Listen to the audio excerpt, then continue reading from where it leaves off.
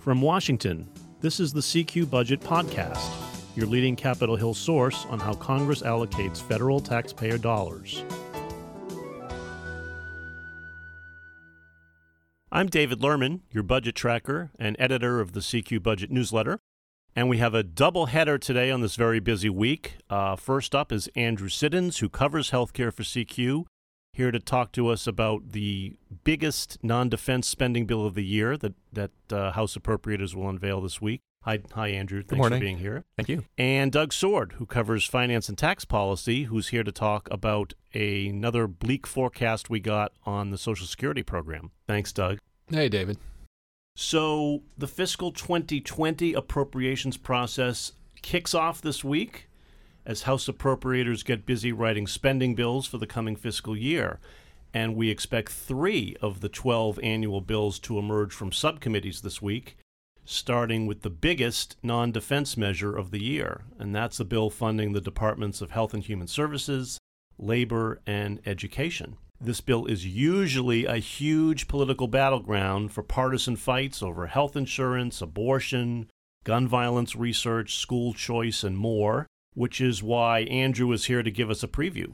So, Andrew, what should we expect to see in this bill, and how partisan is it going to get? It's going to start on the House side as a fairly partisan bill because House Democrats are going to write it. They don't need Republican votes to pass it necessarily. But over time, as the process moves along, we will see it ultimately morph into a bipartisan compromise because of the Senate. But in recent years, when Republicans were in control of the House, they were passing partisan bills. So we should expect the Democrats to start with this same approach. It'll kind of be like a mirror image of what we've seen in recent years. The Republican bills had... Yeah, this is the first year the Democrats are in control of the House in ages. In a decade. So these bills will look different coming out of the subcommittee. Right. And what will look different isn't necessarily the different funding levels for different agencies, because things like the National Institutes of Health, Centers for Disease Control and Prevention, mental health and opioid programs, those are all popular with Republicans, saw funding boosts, as part of the Republicans' priorities. But what Republicans did was also restrict funding from going to health providers like Planned Parenthood or others who provide abortions. It's always a hot button issue. Yeah. And they put in language that would have restricted the administration from implementing the Affordable Care Act, the 2010 healthcare law. Right. Now the Democrats are in control. We can probably expect to see language that explicitly tries to protect funding that's going to Planned Parenthood because the Trump administration has been trying on the administrative side to block funds from going to Planned Parenthood through what's known as the Title X Family Planning Grant Program. I think it would be a safe bet that Democrats will put in language that would protect providers like Planned Parenthood from being excluded from those funds. Right. I think it would also be a safe bet to see funding for things like the so-called navigators, which are supposed to help people, find insurance on the individual marketplace exchanges that were set up by the 2010 health law. Mm-hmm. I think the Trump administration was trying to cut back on. Exactly. It probably won't be a very high figure, but one of the more noteworthy changes that we could probably expect to see is explicit funding at CDC or elsewhere for Centers for Disease Control. Right, for gun violence research. Last year, so for decades, there's been what's known as the Dickey Amendment, which is language in the bill that says no funds shall be used to advocate for gun control. Essentially, what that has translated to is no funds being explicitly appropriated for research on gun control or gun violence. That doesn't mean that no research is being conducted, but it's sort of very basic statistics being compiled on the number of violent deaths in the country. Its accuracy or validity is sort of questioned a little bit. They could do better, basically. So last year, the big change was that there was language in the accompanying bill report that said this, even though we retain this prohibition on gun control advocacy, this doesn't mean that no gun research can't be conducted at all. But Republicans stopped short of actually explicitly including the funding, even though the Trump administration was saying, we will do this research, we just don't have the funding for it. We would do it if there was never any actually money put in to do the right. the And research. there was this circular argument. Trump administration would say, we'll do it, just give us the money. Then top Republican appropriators would say, well, we don't think we need to, they can do it if they want to. We don't need to spell it out for them. I think the change we'll see this year, this has been a priority for the new chairman of the committee, Representative Nita Lowey. Adjusted for age fluctuations, gun deaths have jumped by nearly 20% in the past 2 decades. It is our responsibility to investigate why. As members of Congress, particularly those tasked with funding public health research, it is well past time that we fund research to identify what leads to these gun deaths, and more importantly, how to prevent them. So I think that we'll see explicit funding for that. Okay, we should say this is a huge bill. It's over $100 billion of discretionary funding. Total across the 3 agencies last year was $178.1 billion, approximately. I think if House Which is the biggest except for defense. Exactly. I think if House Democrats have their way, we don't know what the total allocations for all of the bills will be yet, but this bill overall is likely to see a boost. And for all the partisan fights over the bill, we should also say that there are some issues in which there's bipartisan agreement, right? Right. And particularly what you've written about extensively on the National Institutes of Health. Republicans love NIH. Under Republican control over the last decade, give or take, over the last 5 years, it's seen a $10 billion boost from $29 billion to $39 billion. The Trump administration still wants to cut it again. Well, the Trump administration's budget proposal was operating under the assumption of 12% basically across the board cuts, assuming that Congress wouldn't strike a deal to raise the statutory, budget caps. The HHS secretary said that, with a few exceptions, the Trump budget proposal this year cut HHS about 12% across the board, including NIH. So it wasn't just that the Trump administration is out to get NIH. Last year, they actually did propose an increase, I believe. But this time they're trying to cut it as part of a broader cut. Right. And it sounds like we've got appropriators of both parties that are going to kill that idea, right? Right. So assuming that they actually do, reach some sort of budget agreement, I think it's safe to say the NIH is due. It will probably see another boost. Even if they don't reach another budget agreement, it's probably still possible that it'll get a boost. It would just maybe be more difficult because it would have to come at the expense of other programs. But also, Democrats have an advantage here because they're assuming much higher spending limits than what the Trump administration was trying to stick to. So they're operating with a lot more cash to go around that they can sprinkle on all their favorite programs as these bills come out. Right. So this bill is going to be a much higher starting point than the Trump administration's budget was. So it'll certainly look a lot different from what the White House was proposing. Right. Like most of the bills. Right. That's right.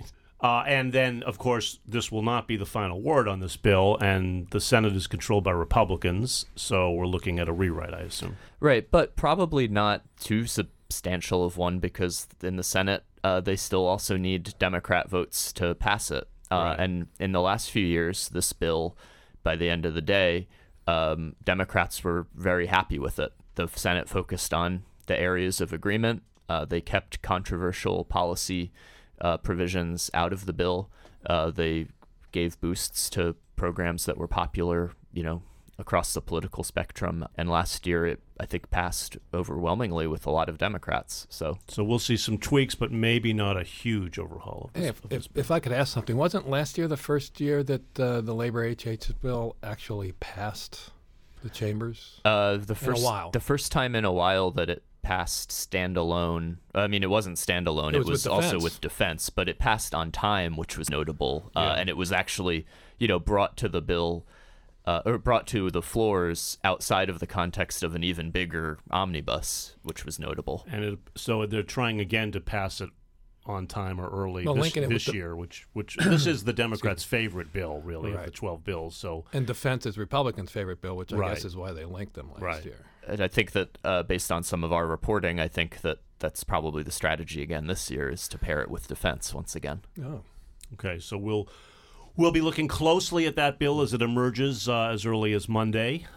Meanwhile, we got a report last week on the financial health of both Medicare and Social Security from the Board of Trustees. We learned the Medicare forecast is still bleak, as Andrew knows. The Hospital Trust Fund is expected to go insolvent by 2026. Is that right? Second year in a row that the trustees have made that prediction, and what that means is that at that point, it will. I think a lot of people describe this as Medicare will be out of money. That's not exactly what it is. It's just Medicare will only be able to pay about 90% of what it currently pays out for its services. Out of enough money to pay the full benefits. Right. And it'll be the same thing on the Social Security side, which we're going to get to in a moment, only it'll be 80% for Social Security. But, Doug, we did see a little surprise in the Social Security forecast this year, which you reported on. What was the big change there? Because that was surprising to me. It was more like a trickle of a surprise. It's more like a small surprise amidst a continuing gusher of terrible information for this fund. Okay. Last year, the projection was that the fund would run out of money. The combined funds would run out of money by 2034. This year, it's been moved back to 2035. So it stayed not that big a change overall. Tread water, stayed in place pretty much entirely because we have such a strong economy, and there were more payroll taxes being paid into the fund. The fund had been projected to actually lose money in 2018. Instead, it gained $3 billion. And it will probably have a small gain this year, but it started in 2020. It starts going downhill, and there's more than 1 million added recipients added between now and 2035 per year. And we'll go from 63 to something close to 80 million recipients. A lot more old people, in other words. And with fewer and fewer workers to support them. Right. And so in 2035, the fund hits zero, which means that the only payments that would be made are the money coming in new payroll taxes, and that'll cover at that point, about 80% of benefits. Okay, so still bleak overall, but tell us about the surprise smidgen of good news. The smidgen of good news is that the trustees recognize that the much smaller fund, there's two funds, the Old Age Survivors Insurance Fund and the Disability Insurance Fund. And the Disability Insurance Fund is much smaller. But for years, as the economy has improved, fewer people have been applying for disability insurance, instead going into the workforce. And so this past year, the trustees finally recognized that trend, and they had been projecting that the Disability Insurance Fund would run out of money in the early 2030s, and now they've moved that to 2052, nearly a 2-decade move. That's quite a jump in the life of that fund. It's quite a jump, but the retirement and survivors benefit fund, it was projected to be out of money in 2034. Last year, still projected to be out of money in 2034. In this year's report, but the new numbers out of disability, when you combine those funds, which you can't legally do, but Congress would probably do that if push came to shove. But if you combine the funds, the year of when everything comes to roost ends in 2035 instead of 2034. Okay, but it is surprising that all of a sudden the Disability Insurance Fund has 20 years of extra life left, and they've got a gusher of new money there. Well, it's because they took a while to recognize the trends that were going on, that applications were down, or at least even, that benefit payments were actually declining a little bit, and that trend had started in 2010. Okay. So surprising, a smidgen of good news there at the tiniest part of the Social Security program, right? But still trouble that we know the Social Security program needs a fix. Yes. Any prospects of having one? There are several proposals out there. But anything likely to get going here? Well, presidential politics being what it is, Bernie Sanders has a bill out there that Kamala Harris, Kirsten Gillibrand, and Cory Booker have all signed on to, which would, currently, once you earn $132,900, you don't have to pay your payroll taxes after that point. Right. the Sanders bill would have wealthier taxpayers pay on higher incomes. I think it's above $250,000. Okay, but no one really thinks that this is getting off the ground before this election, right? Well, there's a bill in the House that's probably going to come up for markup before the August recess. It's John Larson's bill. He's the chairman of the House Ways and Means Subcommittee on Social Security. We're shining a light on all the options to enhance and expand Social Security, because to do nothing is not an option, and we've pointed that out statistically. What happens in just 15 years, actuarially, and most importantly, what happens to individuals, would be devastating across this country. He's had 3 hearings on the bill so far, and I believe he does want to bring it to full committee for a vote. Now, this would secure Social Security for all time, unlike the Sanders bill, which would push the drop-dead date back about 35 years.